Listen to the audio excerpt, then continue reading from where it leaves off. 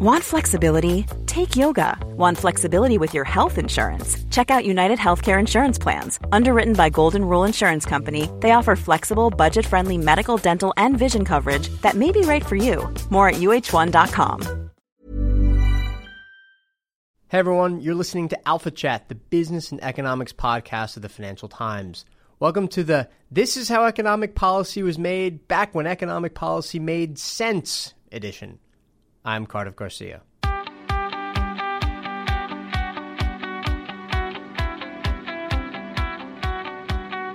On the show today, I speak with Jason Furman, who was the chair of the Council of Economic Advisors under President Obama from 2013 until the end of the Obama administration earlier this year.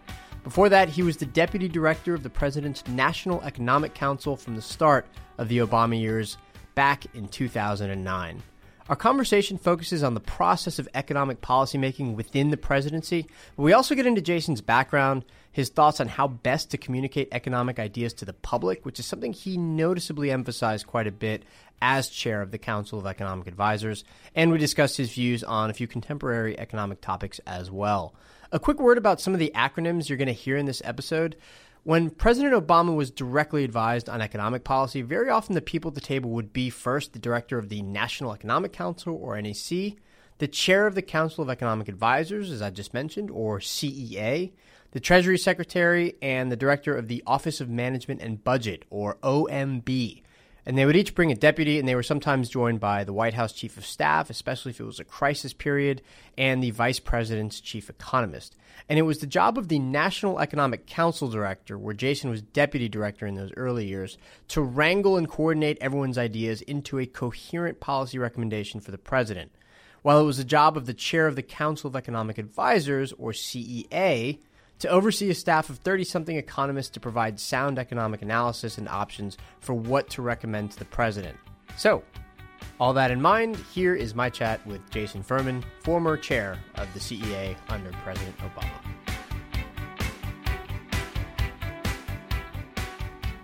Jason Furman, thanks for being on the show. Thanks for having me. This is my favorite economic podcast, so I'm pretty excited. Thank you. That makes me excited. It's very flattering. Here's where I want to start. I was intrigued to learn in another podcast that you did that at various points in your early career, or maybe when you were a grad student, you studied under both Greg Mankiw and Joe Stiglitz, right? So two people on opposite ends of the ideological spectrum. And I'm wondering if you self-define as a mix of those two economic approaches. I think of myself as eclectic. Now, you add up the set of views, and more of them are to the left of center than the right of center. But I like to think about things pretty independently, and I think the most important thing I got by having a range of mentors is that I really try hard not to be dismissive of ideas, think that they're obviously wrong, think that the person only thinks them because of some venal or self-interested reason. I think people think all sorts of things that are wrong, but try not to start from that conclusion, but get myself there. So to be even more specific, though, because when I look at some of the papers that you published while you were CEA chair, you did pay attention, for instance, quite a bit to the supply side. You wrote about things like land use policies, which you thought were too restrictive. You wrote a lot about occupational licensing and how it has both benefits but also quite a few costs if it goes too far and it represents an entry barrier to the labor market. So you do seem like a mix of the sort of left of center Stiglitzian concern, right? For people, like you attach a lot of importance to inequality, for instance, but you also have like a Mankiwian, if that's the right descriptor, concern for the supply side as well. And I should tack on free trade as an issue where I'm pretty sure you disagree with Stiglitz and you agree with Mankiw. Right. So I believe in competition. I believe in markets. And I don't think either of those happen automatically or all by themselves. I think there's a really important role for the government. Sometimes that means doing things less stupidly, like not having occupational licensing restrictions. If the government did less there, people would be more able to get a better job, more able to move from place to place, and less able to overcharge their customers, all three of which would be good. But I think it also sometimes means an affirmative role for government. For example, a vigorous antitrust policy. The degree to which we've dialed back on antitrust in the last decades, I think, has made us less strong as a competitive market economy. I, by the way, count trade as a pro-competition policy. I think a lot of the interests against trade are rent-seeking. There are particular segments of the economy that benefit from the protections. And one of the great things trade does, it's not what we want to brag about, is it makes our companies face more competition. And I think when they face more competition, American consumers are served better and our companies themselves become more innovative. This was, I think, an underemphasized benefit of the TPP agreement, which you wrote in favor of. The idea that by exposing ourselves to more competition, essentially we're like importing productivity-enhancing competition. That is one of the things that we're bringing in. That is actually a very useful thing to import, even though it's sort of abstract. And I think it's something that a lot of people aren't quite aware of precisely because it's not really tangible. Yeah, you see this in trade. You see this in a variety of areas. The thing that's most important for the economy is productivity growth, and in particular, total factor productivity, the efficiency with which you can use a given amount of capital and labor. But our ability to model and quantify what exactly affects TFP is really quite rudimentary. So I think one of the benefits of trade is that you get to specialize in certain areas. So rather than building microprocessors and memory chips, you get good at one of those and you buy the other one. There's a classic Ricardian argument for that we produce the thing we have a comparative advantage in. But then there's a more sophisticated argument that if you're just focused on microprocessors, you'll actually figure out even better ways to make microprocessors. You'll become more innovative in the production and design of microprocessors, and you'll actually not just be able to import the cheaper thing and make what's in your comparative advantage. You'll be able to actually deepen that comparative advantage and have it grow over time. And I think that's one of the big benefits from trade that we're just beginning to be able to model and quantify. There's a reason I wanted to start by asking you about your eclectic approach to economics. And it's that I wanted to ask if you think that economists, in a way, cripple themselves if they self-define by their political approach. In other words, the idea that you might agree with Republicans on some things, I think can be quite useful to you as somebody who works in Democratic administrations. And I wonder if you think that there just isn't enough of that, especially for economists who, as you did, alternate between, say, academia and going to work in politics.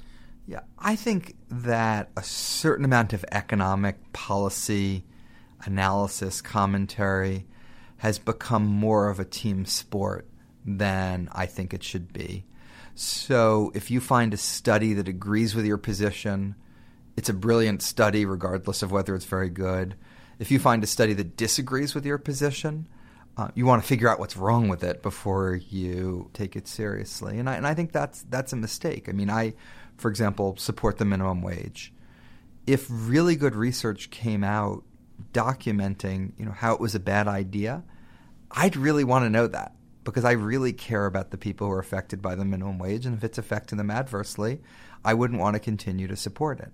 That's not my reading of the evidence to date, but I continue to have an open mind, and to some degree, it's almost a mystery, and I think a sort of pleasant surprise that the evidence so far is that the minimum wage has relatively small effects on employment. I think there's one way, by the way, that universities are better. If you go into a seminar at Harvard and you reach a conclusion that's really conservative, and Robert Barrow, who's pretty conservative, thinks that your research methodology was flawed, he's going to tell you that. He's not going to say, oh, you agreed with my conclusion, so I like your paper.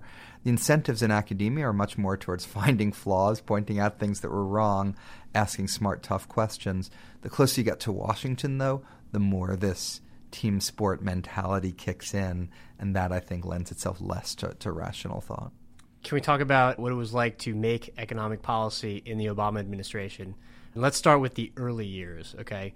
You came in as Larry Summers' deputy at first. Larry was the head of the NEC at the time. I'm actually just curious to know what the protocol was like. So you're in the room with the rest of the economic team. So first of all, who else is there? And then what happens when the president walks in the room and says, what do you guys have for me? So, I mean, it was a terrible time for the U.S. economy, but I'd be lying if I didn't say it was a really interesting time to be doing economic policy. The president has long had a daily national security briefing, although I think this president may have dispensed with it. For the first 2 years or so of the Obama administration, he had a daily economic briefing. And at that, you'd have about sort of 4 to 8 members of the economic team, depending on what the issue was. But you'd always have the heads of CEA, NEC, Treasury, and OMB present. I helped actually organize the material for a lot of those briefings, was responsible for making sure that the material was teed up, that it was done in a good way, that it made sense, and we'd rotate around who was the primary people preparing those and presenting, and I certainly did a number of times myself. That's the responsibility of the NEC, is to make sure that everybody's coordinated. So you've got, at the time before you joined CEA, the chair of the CEA is there, somebody representing the Treasury, usually the Treasury Secretary, yes. Probably there, right? Yeah. You said OMB. That's and that would be the OMB director, yeah. Yes, Office of Management and Budget, right? And maybe 1 or 2 deputies from each of those, and that's where you get the 8 or 9 people. Yeah, right? and then Jared Bernstein, who was the vice president's chief economist. Right. Should not have forgotten him, an important part of all of those. And since NEC is supposed to coordinate everybody. But NEC is coordinating, right. So NEC does, the idea of the creation of NEC, and this is the textbook version, and like all textbook versions, the reality can sometimes be closer and sometimes be further, is that it tees up decisions for the president. So the meetings are called by the NEC director.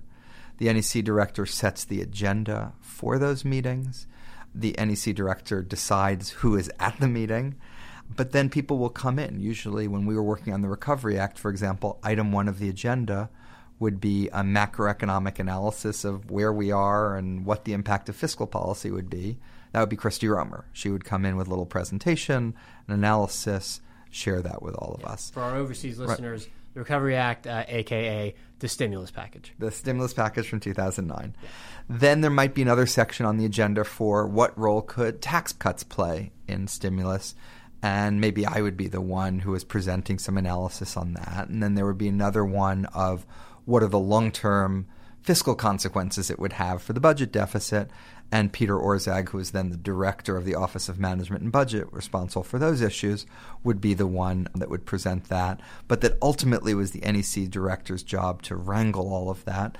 And the idea being that when you go to the president, you could have a unified group recommendation. Doesn't mean he'd take it. He often didn't. You might have that. Or you might have different options. But rather than 12 different options, maybe you'd boil it down to 2 or 3. And you'd present pros and cons, and I might disagree. Let's say I supported option A.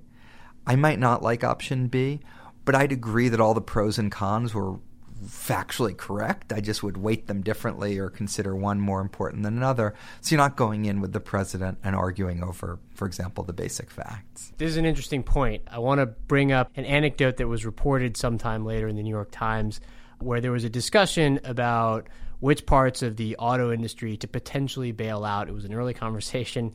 And Austin Goolsbee, who I think at the time was at CEA, he wasn't chair yet. He was right? a member of the He was a council. member of CEA. And in front of the president, he brought up a kind of extra caveat or something like that. And then after the meeting was over, Larry Summers, the NEC director, grabbed him in the hallway and said something like, "You never relitigate in front of the president," that kind of thing. And I guess I'm wondering, how certain did you have to be going into those meetings?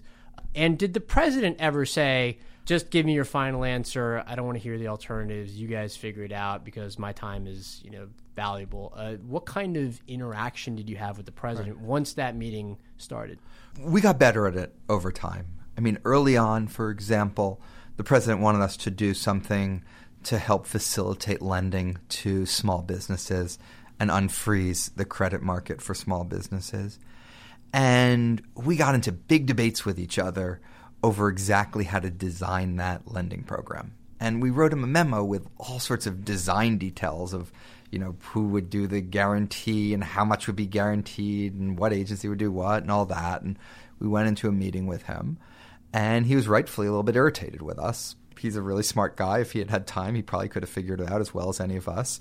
but believed in comparative advantage, and it was our comparative advantage to figure out this program. And so we got a little bit pushed in the direction of stop arguing with me about these details, just go off and figure it out. Gently chided, you might say. Right, gently chided. And again, that's part of the job of the NEC. You don't elevate every issue to the president. You try to triage them, and the design of a particular program would be a good example of something that's an excellent candidate for triage. And in general, a lot of times you would go into President Obama with option A, B, and C, and he wouldn't pick one of the three.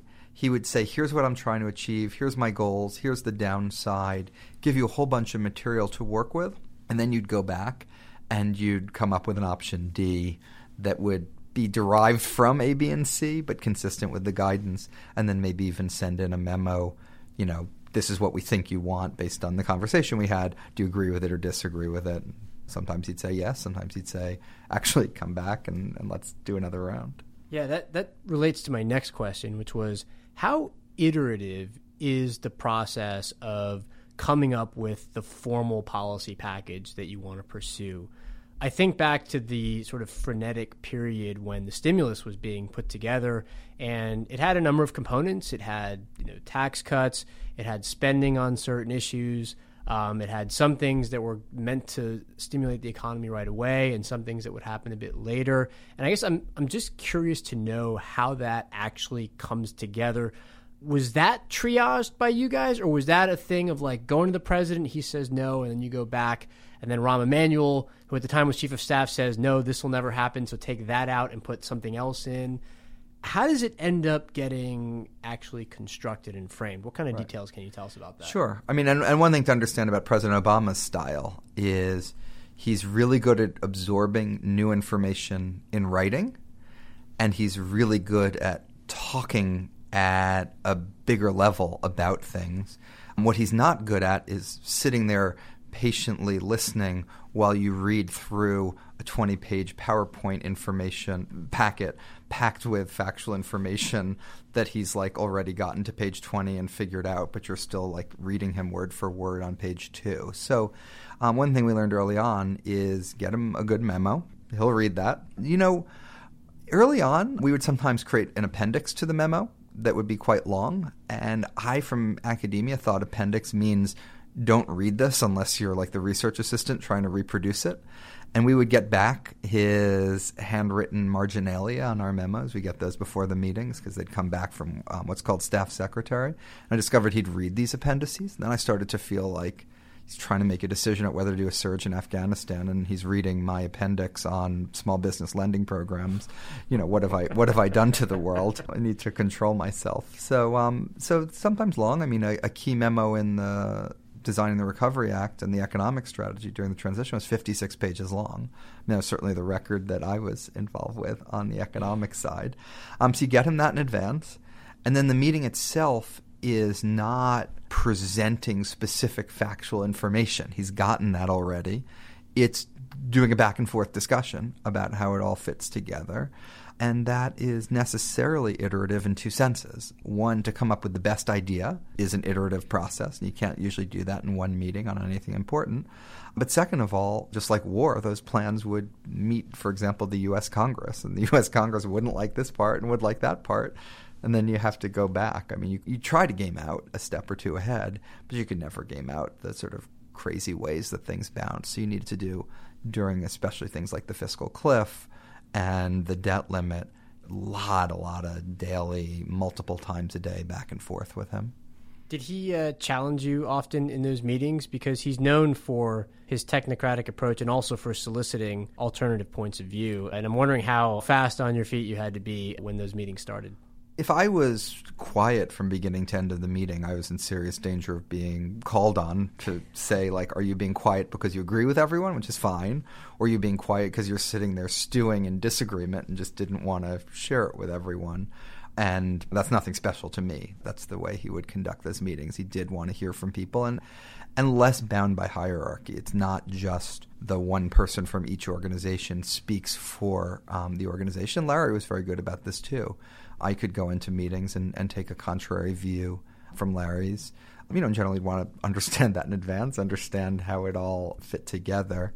And Austin would take different views from Christy Romer when she was the chair of the Council of Economic Advisors. So it wasn't quite as freewheeling as some of the descriptions of this White House have been, but it wasn't rigid, hierarchical, like sit in the back and be quiet sort of a thing for a deputy either. Yeah. And was it also on the NEC to smooth out wherever priorities would compete within the economic team itself? So if, let's say, the head of the Office of Management and Budget is worried about the long-term fiscal impact of an idea, and CEA just wants to pursue growth aggressively, and maybe Treasury thinks, yeah, okay, but it can't be too big because I've got this other thing where I'm trying to save the banks. Does it fall on the NEC to then say, okay, everybody stop for a minute. I'll try to get you each as much of what you want as I can, and I recognize all your arguments, but this is the policy package that we're going to recommend to the president? Some of that falls on the NEC, and some of that falls maybe more on the White House Chief of Staff, and it depends where the conflict comes from. If the conflict is a pure policy one, I want to spend lots of money today to help growth. You want to cut the deficit a lot today. These are two different policies, and that's a little bit more the NEC, either to find a middle ground or to define those really well as option A and option B, list the pros and cons, and have a decision get made. A lot of the things, though, aren't of that nature. They're more of prioritization. So in 2009, the Transportation Secretary wanted to go all in on a new 5 or 6 year infrastructure bill, which was a great idea on policy. But others wanted to go all in on healthcare and on financial reform. And there was just only so much that Congress could do. So there needed to be a decision more like an air traffic control around legislative prioritization than a pure policy decision. And something like that would be made more by the chief of staff or the president. And a lot of things were in that category. I have what might be kind of a weird question about something that Obama once said about himself and how he's portrayed in the media, but then ask if it also applies to the economic policy team in those early years, especially because economic policy at the time was like such a vital part of what was happening with the economy and the banking sector in free fall, and possibly the rest of the world about to follow us into the abyss. I can't remember exactly where he said, so I have to paraphrase it, but I remember that he said that, when he sometimes reads about himself in the media or in books that are written about that period, there's this character, and I'm doing this in air quotes, Barack Obama, that he reads where all kinds of things are written about what he said or did, and then a lot of motivations are attributed to him where he's like, I don't know where this is coming from exactly. And certainly it's understandable that there was so much interest in figuring out just what the hell was going on at the time. But I'm wondering if this kind of cognitive dissonance ever set in for you, where you were reading about what it was like to make economic policy as reported by someone else who might have interviewed a few people off the record and tried to reconstruct the scenario, where you were just what the hell is this even referring to? I don't recognize that. Or were you surprised maybe by how accurate it was in some cases? I think a lot of the coverage has a lot of accuracy, but suffers from two big biases. The biggest bias, and the one that I think is most consequential, is its bias towards stories of conflict and stories of disagreement, whereas the vast bulk of the policymaking that I've been a part of has been a cooperative, collaborative endeavor as people were wrestling with tough problems that didn't have a single good answer, and somebody comes up with an idea and somebody else is like, here's why that idea doesn't work, but if you did this to it, maybe it would work a little better, and then a third person builds on that. And that collectively something better comes out of it. And that's not something you read a lot about, but that was my daily experience. And when I was CEA chair, I did an awful lot of co-authored memos with Jeff Zients, who was the NEC director at the time, that would go to the president. And we had several arguments over the order that we would put our names on the memo. The arguments would go of the form, me saying, Jeff, you should put your name first because you're the NEC director and you're organizing the process. And him saying, Jason, you did, most of the analysis in this one, so your name should be first. That's the opposite of the argument that I think most people picture people are having in government. In general, if somebody wanted to add their name to a memo I was involved with, I was thrilled. It added more weight and credibility if you had 2 or 3 people sending something in rather than just me. More than thrilled to share whatever credit one would get. So that's the first thing. I think the coverage underemphasizes cooperation.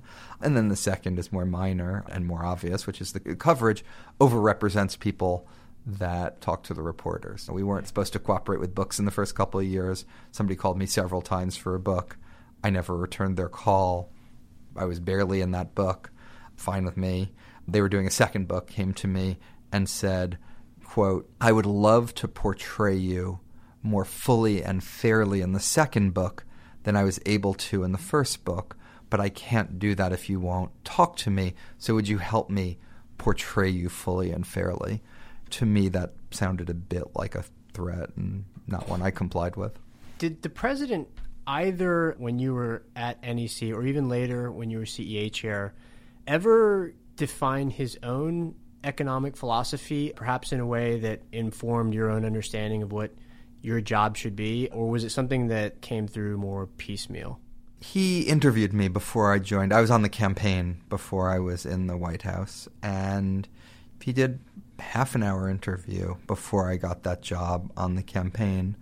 And much of that was me talking about my economic philosophy and him talking about his. And I felt very in sync with it. He certainly believes very much in markets and competition. The world saw how hard he pushed for the Trans-Pacific Partnership. He's someone that believes deeply in human beings and their potential, and that institutions and the structure of the economy can get in the way of their potential, and that if you unlock that potential, it'll help the economy overall and help those people. And, I think he's a little bit eclectic in his views as well. I guess those are some of the examples of them. But I don't know, I'm sure somebody could do a more articulate and well thought out version of his economic philosophy. For example, Barack Obama could do a much more articulate and well thought out and well reasoned version of his economic philosophy than I could. I mean, obviously, he made decisions I disagreed with. I agreed with the large majority of them. I certainly didn't agree with all of them. If I did, that probably would have meant I was brain dead. And even, disagreements, a lot of them would have been less at the philosophical level and more at a political judgmental level. And my view was, if he understood the relative economic merits of option A, B, and C, but then decided option A, which I thought was the best, couldn't pass Congress and chose option B, that's totally legitimate judgment from my perspective. Or maybe even option A was a regulation, but it would so upset people you needed to get something even more important done, you'd go with option B. That was fine with me too. And the only thing that would have bothered me, and I'm thinking of just about no examples of it, would be if I didn't have a chance to talk to him about those relative economic merit. If I had thought like, oh, he chose option B in the absence of the full set of evidence and considerations, that would have worried me. But I felt that was rarely the case. So even where I disagreed, I thought it was quite well thought out. And you always had a channel to communicate your disagreement. Yes. Can you give us an example or two where like the thing that ended up being pursued differed from your initial recommendation? I don't have a specific example to share with you off the top of my head, but no. I'll save that for my memoirs. Fair enough. Okay, can we talk about the stimulus package itself? I've become sort of obsessed with framing issues lately, and in terms of like how it was presented to the public and what would have been politically acceptable at the time, and then what everybody ended up thinking about it. It's so easy to now look back and pass judgments on it. But I've noticed some people doing that. Yeah, for sure. But since we have more information about it, I guess I'm wondering if you could go back and do it again with the information that we have now, how would you have structured it differently? And how would you have sold it differently, which I think is a pretty important thing, which the president himself has talked about quite a bit also. In terms of the selling it ex ante, it was signed into law on February 17th, less than a month into office. It was the largest stimulus package this country has ever done as a share of the economy. And in that sense, I think the results speak for themselves. In terms of after that, I think the main problem, some say it was a communications problem. I think the main problem is the unemployment rate continued rising. It rose to 10% in the middle of 2009 and then stayed high. And that wasn't because of the stimulus. That was because the disease was even worse than anyone had appreciated. And so it's a little bit like blaming the aspirin for the fact that you're still sick after you take it. So I think that was the overwhelming problem, and I don't think that could have been solved with a better speech. I don't think that could have been solved with a different plan. So I think the big picture is impressive to have gotten it done, largely the right thing to have done. Did not solve all the world's problems, but nothing could have. If I go one level beyond that, though, I think we did not appreciate quite as much as maybe we could have the uncertainty facing the economy. And the way one could have incorporated that uncertainty is build more contingent plans into it. For example, you're going to get a tax cut every year until the unemployment rate is below 7%. Or you're going to get extended unemployment insurance as long as the unemployment rate in your state is above 7%. Things like that would have automatically scaled up if the economy was in worse shape and scaled down if the recovery was faster than we would have thought, would have not just helped us better address the Great Recession, but could have potentially even made them permanent policies so that we'd have better automatic stabilizers going forward as well. I'm going to share something personal with you about what happened with the data in that time. A lot of people forget this, but the initial estimate for the GDP fall in the last quarter of 2008 was much smaller than the later revised figure turned out to be. In other words, the economy was cratering a lot faster and a lot more deeply than we realized, but you have to make a decision in real time. And I had something of like an epistemological crisis about this later on, because part of my job for a while was to write about the economy and what was happening. And I kept thinking, God, sometimes we just don't know. Like, we're just off. Did you experience any kind of resentment in that regard, that like you didn't have better data at the time to properly use to make policy? And how do you get over like this epistemological issue of like, well, what if sometimes when we need to make these really important decisions, we don't necessarily have all the information we need to know? Although I will say that in the time since, a lot of commentary has come from this, and I think a lot of improvement has been made. Yeah, look, I mean, economists, get made fun of for not being able to predict the future, but we can't even measure the recent past. I remember after 9/11, there was a big conversation of, is this going to cause a recession? The NBER eventually dated the recession as having started in March of 2001. So we were 6 months into a recession at a time when people were debating, are we going to go into a recession? Same thing in mid-2008. Is Bear Stearns, is this going to cause a recession, when in retrospect the recession ended up being dated 2 months before Bear Stearns. So you really have serious issues with real-time data. In the Great Recession, we saw it both in GDP, but we also saw it in the jobs numbers, which looked quite bad at the time and subsequently were revised to being particularly horrible. I don't know how consequential that was, though, in that our economic desire was for a larger stimulus plan than what Congress was willing to pass. And so we maxed out on what we could politically in terms of the size of the stimulus. I think the bigger issue is I would have thought that if a year after it, the unemployment rate was higher than expected, that would be an argument for Congress to do even more. Instead, for many, that became an argument that it didn't work, so we need to, do the opposite.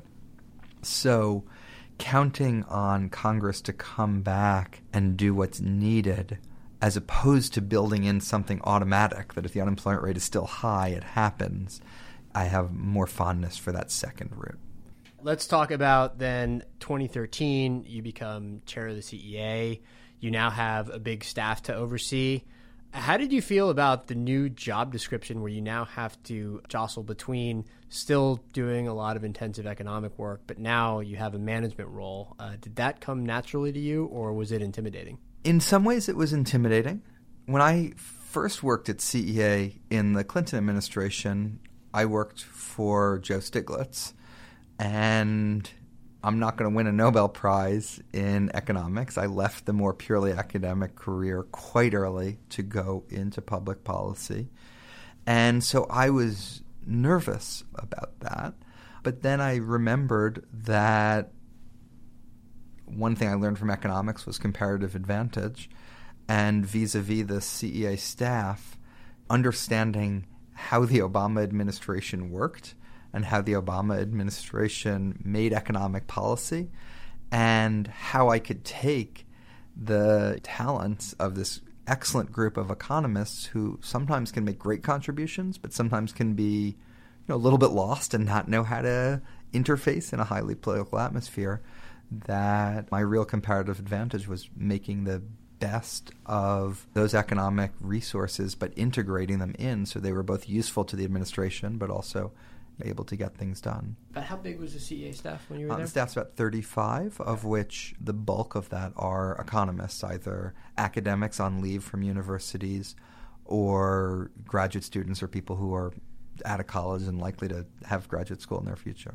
Was there ever any tension between the CEA's role as the provider of analysis and communicating to the president what you thought was the best economics, right? In other words, what was economically sound on the one hand, and then communicating to the public on behalf of the president on the other hand? I think there's a little bit of tension.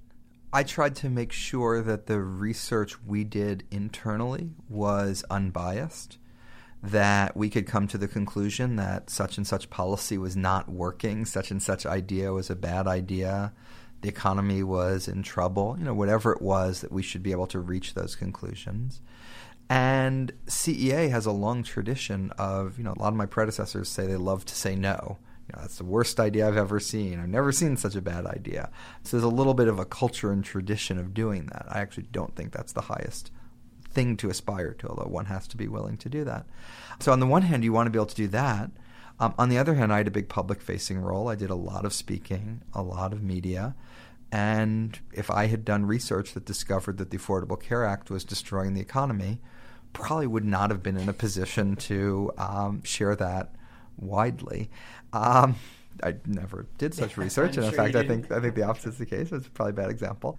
So I think you want to make sure that what you're talking about publicly is true and credible, but it's probably only a subset of what you're thinking about and debating internally.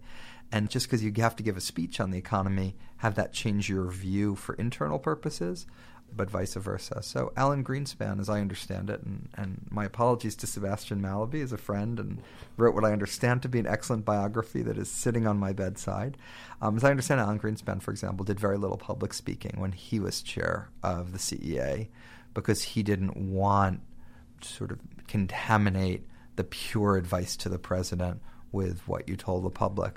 My view is it increased your credibility internally. If the Affordable Care Act, if I could defend it externally, that when I went into a meeting to say something about what I thought should happen on health, I would have more impact in that meeting because people knew I was on the team and helping, which is something I was very happy to be. My next question is going to sound a bit like a superficial matter, but I actually think it's quite important. It seemed like in your papers and your speeches, the ones that you published while you were at CEA, that a lot of thought was given to like the presentation of them. And I'm wondering if that was because you insisted on it, or if it was because you had a talented deputy who made sure that these things would be easily digestible. Because that seems to be part of your legacy at CEA, was to make sure that your communications with the public would stick to the extent possible. And that meant communicating all of this, sometimes very dense, very wonky economic analysis in a way that could be easily understood. So thank you for saying that, because I certainly am very proud about that part of what I did at CEA. I think we put out a lot of reports. I did a lot of speeches, op-eds that helped either push a debate along, get somebody interested in a topic, tie together the evidence and research out there. A lot of that benefited from an enormously talented team. I hope I'm not bragging too much to say, for me, it was really important to make the graphs, simple where possible, the phrasing simple where possible, to go back through a paragraph and say, do you need 12 numbers there, or can you write the same idea with 2 numbers, and understanding that communicating with the public defined as the same people that read Alphaville, I thought was a really important part of the mission and one that I was passionate about. This next thing I want to do is I want to read you a quote that President Obama gave to probably another one of your buddies, David Axelrod, on his way out on David Axelrod's podcast. I also used this quote in a recent episode in a totally different context. It was an interview with the social psychologist Robert Cialdini, but you'll see why there's an overlap here. Here's what Obama said, quote, "We've got to figure out how do we show people and communicate in a way that is visceral and makes an emotional connection as opposed to just the facts, because the facts are all in dispute these days," unquote. He said something similar in another podcast called Pod Save America, where he said, quote, "Have to think of new ways of communicating with the American people and don't be intimidated by the way things have been done to this point," unquote. And he was referring to what he wished he'd known when he went into the office, right? This idea that reason and coherent arguments and all that are necessary and important to inform what it is that you're communicating, but not enough, right? What do you think about that in terms of communicating economic ideas, which sort of by definition require a lot of rigor and a lot of dense analysis? How do you get that out there? And what have we learned about how necessary that is? So after the election, I knew a lot of people in the analytic, policy wonk community that were really depressed because they felt we just had this whole election. There had not been real substantive discussion. People hadn't really paid attention to the issues. And so what's the point of what I'm doing? Why am I doing any of this? What's the reason for it? If people just vote by identity preferences or tribalist reasons or whatever. And, and I think there's a lot of truth to that description of what happened in the election. And elections are often like that. They're often all sorts of random things or emotional things or ads or all sorts of stuff that's not fully rational. And I said two things to people after the election. I said, number one, when I think about this question for myself, there's only one thing I know how to do. There's only one thing I like doing, and there's only one thing that I'm at all decent at doing, and that's trying to understand the facts and talk about the logic and persuade people through rationality. And so that's what I'd continue doing. Not that that's the best thing, but that's the best thing that I myself can do. But the second thing I said to people was my own experience with both campaigns and governing is campaigns are filled with all sorts of silliness. Governing is filled with a lot of silliness too, but you actually have more of a substantive policy debate when you're governing than when you're campaigning. And there's measurable outcomes. So just to give an example of that, during the campaign, there was not a whole lot of debate about what it would mean to repeal and replace the Affordable Care Act. It just was going to be something big, beautiful, I don't know what it was, something great. Afterwards, there was a specific piece of legislation, and the Congressional Budget Office looked at that specific piece of legislation and said it will mean, 25 million more uninsured, higher deductibles, and many people paying more, in some cases $10,000 more. And that had a huge impact on the debate over the Obamacare repeal and replacement. That was a set of analysis and facts. It was done by a very nerdy group of people at the Congressional Budget Office. It was done with great integrity by them. And then it was reported everywhere. The evening news had this piece of analysis, this fact. And the rational reaction to this fact was, oh, wait, maybe this isn't such a beautiful replacement. And so I thought that was a real vindication. That doesn't always happen. Of course, I think facts and analysis and rationality play too small a role in the debate. My answer to that is let's have even more facts, even more rationality. And I think with that, it can play a bit of a bigger role in the debate. It still won't be big enough, but bigger. Packaged in a way that sort of gives due attention to the way that people absorb and are convinced by information, right? Because that seems to me like one of the big lessons of the last year. Yeah. Oh, well, there's two things. I mean, you can do something in 140 characters or you can do something in a book. And both of those could be rational and fact-based, or both of those could be emotional or irrational or wrong or lying or anything. So it's not just the length or whether something has even graphs or equations. You can be led astray by those as well. I think it's a little bit of a mode of thinking and self-criticism, and it goes back to what we started with, of trying to understand where even your own side has gone wrong, where your preconceptions might be wrong. I want to turn to some of those policy ideas now. A recurring theme in your research over the last couple of years has been what to do about the labor force, right? And specifically, how do you get people to participate more in the labor force, especially in the face of I think 6-decade-long decline in the male labor force participation rate. But now we also see that since I think about the year 2000, women have also been participating less in the labor force. So this has been like something that I think has preoccupied economists more and more in the last couple of years, but not always easy to pinpoint the things that can help. You have a preferred suite of ideas that you've written about, active labor market policies. What would be your sort of ideal approach to this problem? So just to reiterate what you said in terms of defining the problem, in the 1950s, 2% of men between 25 and 54 were out of the workforce, giving up looking for jobs. Now it's 12%. That decline is largely in people with a high school degree or less. It doesn't reflect a choice that I think people have made, but a decline in the demand for their labor combined with institutions that have a harder time processing them and placing them into jobs. The diagnosis I gave you just, in some sense, dictates some of the policy answers. So number one is more education.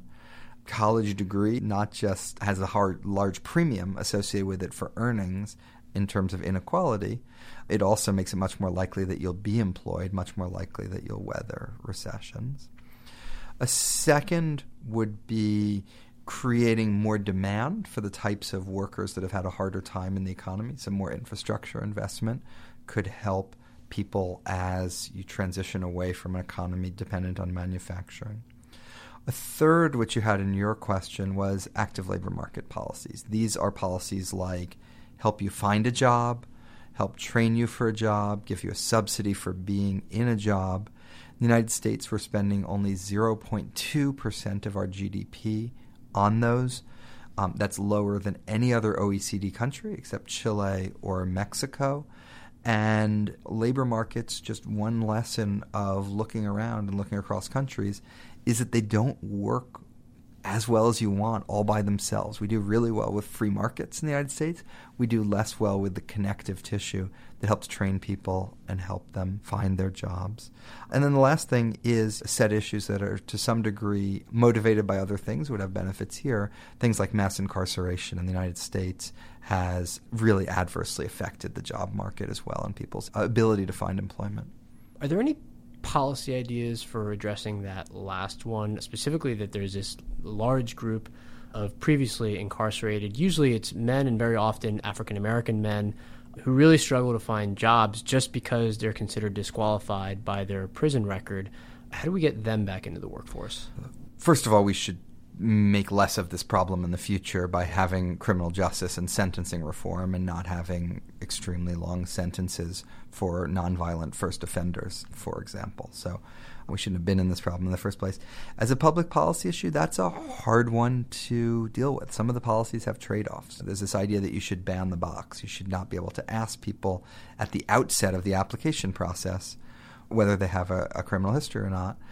And that helps some people, but if you're a black man who doesn't have a criminal background, it is more likely that someone will think that you'll be discriminated against. That you'll be discriminated against based on that, statistically discriminated against. So I think there's a lot of trade-offs and difficult things here. Some of it is just educating companies, educating people, and places like Koch Industries, for example, are doing a great job of that.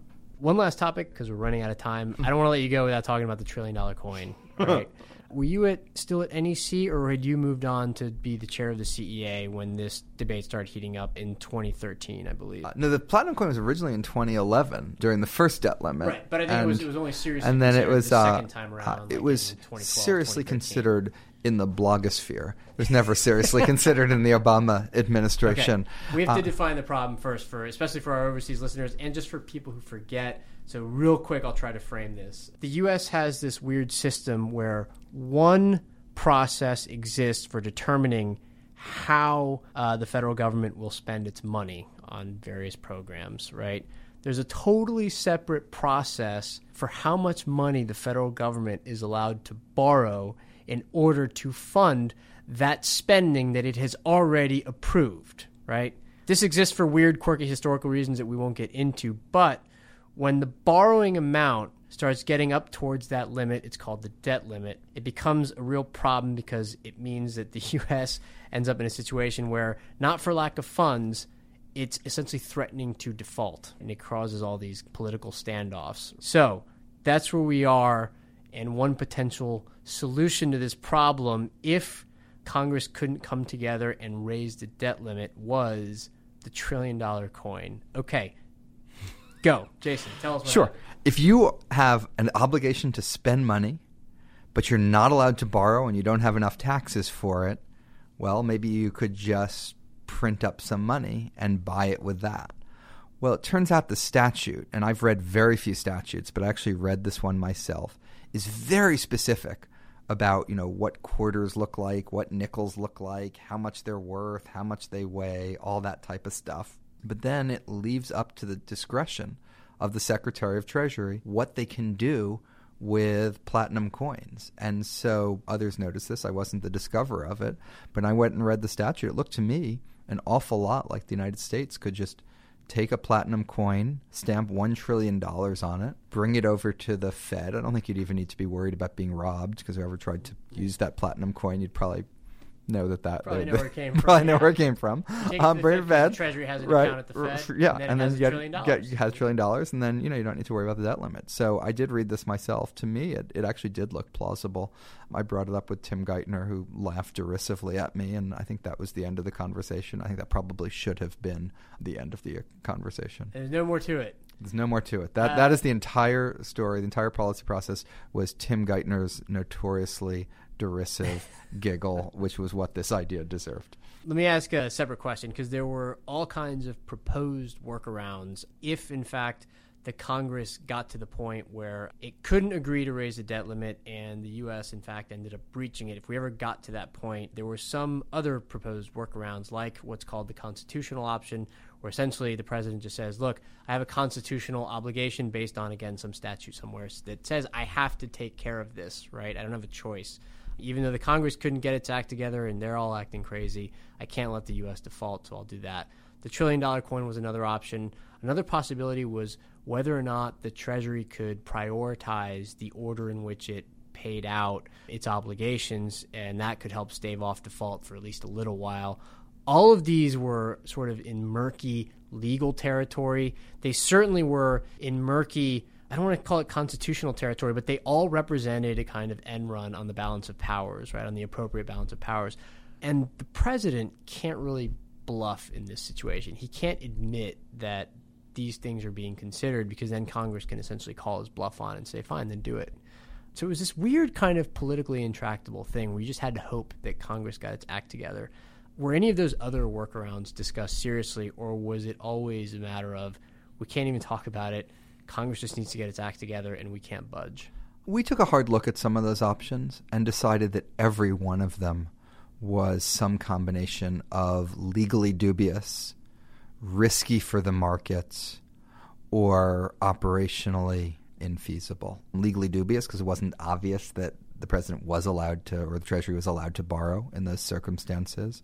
Risky for the markets, that if you thought you had a 70-30 legal case and you try to run a Treasury auction on a 70-30 legal case, you're not exactly going to get the best interest rates and prices for your auction. It might even fail, and if it failed, that would be even worse. Mm-hmm. And then operationally, some of these prioritization ideas relied on things that the computers, yes, given 2 years runway, maybe you could reprogram, but that overnight when you're writing tens of millions of checks a month that you couldn't. You got to go. So this is actually my last question. Can you just talk about your writing on future growth rates and the idea that even if we get a recovery in productivity growth, it's still not realistic for us to expect much more than, I think, 2 to 3% annual growth in the U.S. Why is that the case? And what if we actually do end up getting like a big spurt of productivity growth? Just because maybe that kind of thing happens in cycles, right, for reasons that are hard to understand, and especially acknowledging that the economics of productivity is not really all that well understood. It's a really hard thing to grasp. Right. Well, one of my misfortunate jobs at CEA was we were the lead agency in producing the economic forecast for the budget, so I've spent a lot of time on this. Productivity growth is very hard to predict, but demography is very easy to predict. We know how many 55-year-olds we're going to have next year, the year after, and the year after that. There's a bit of variation due to policy choices like immigration. And the biggest problem we have is demography, and that's certainly going to be a big headwind to growth over the next decade. Just to get to 2% GDP growth, we need a big productivity rebound. People think of Robert Gordon as a pessimist. He's projecting, I think, 1.6% productivity growth going forward. That's better than we've seen in the last decade, which is 1.2%. It's a lot better than we've seen in the last 5 years, which was 0.6%. So even the uber pessimist in this debate is predicting a productivity growth rebound. I think such a rebound is perfectly reasonable, but you would need to go to historically, not unprecedented, but historically rare rates of productivity growth to get our overall growth rate to 3%. And to get our growth rate to 3.5% would take productivity growth, the likes of which we've never seen in this country.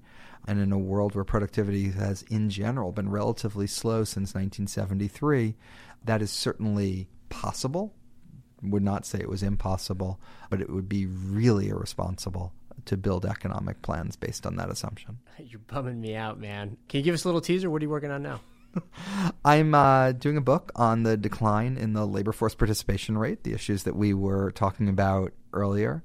It's an issue that really has seized my mind, but at the same time, I'm continuing to work on a wide range of other issues, whether it's a specific debate over destination-based cash flow taxation or some of these bigger issues about our economic future.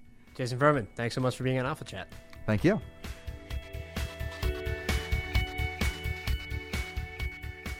And that is the end of my chat with Jason Furman. Send us an email at alphachat@ft.com or give us a call at 917-551-5012. That is +1 country code because we are in the U.S. Rate the show and leave us a review on iTunes. It really does help people find out about us, and we always appreciate it, and we always notice it when you leave us a review or a rating on there.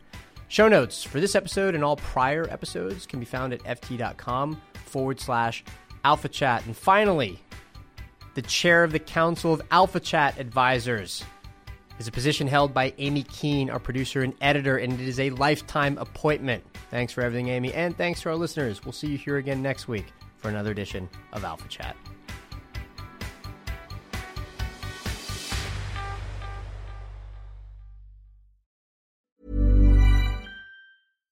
The latest episode of the Next 5 podcast is all about AI and the business travel sector. I speak to Tim LaBelle, head of product for SAP Concur Spend Solutions. We'll have so much data that our travel will be safer. Shelley Fletcher-Bryant, VP of Advito. AI can certainly contribute to more eco-friendly travel practices. And author and public speaker Theo Lau. AI can help us predict when it will be a peak travel, more delays, cancelled flights. Listen to the full episode of the Next 5 wherever you get your podcasts. Enjoy.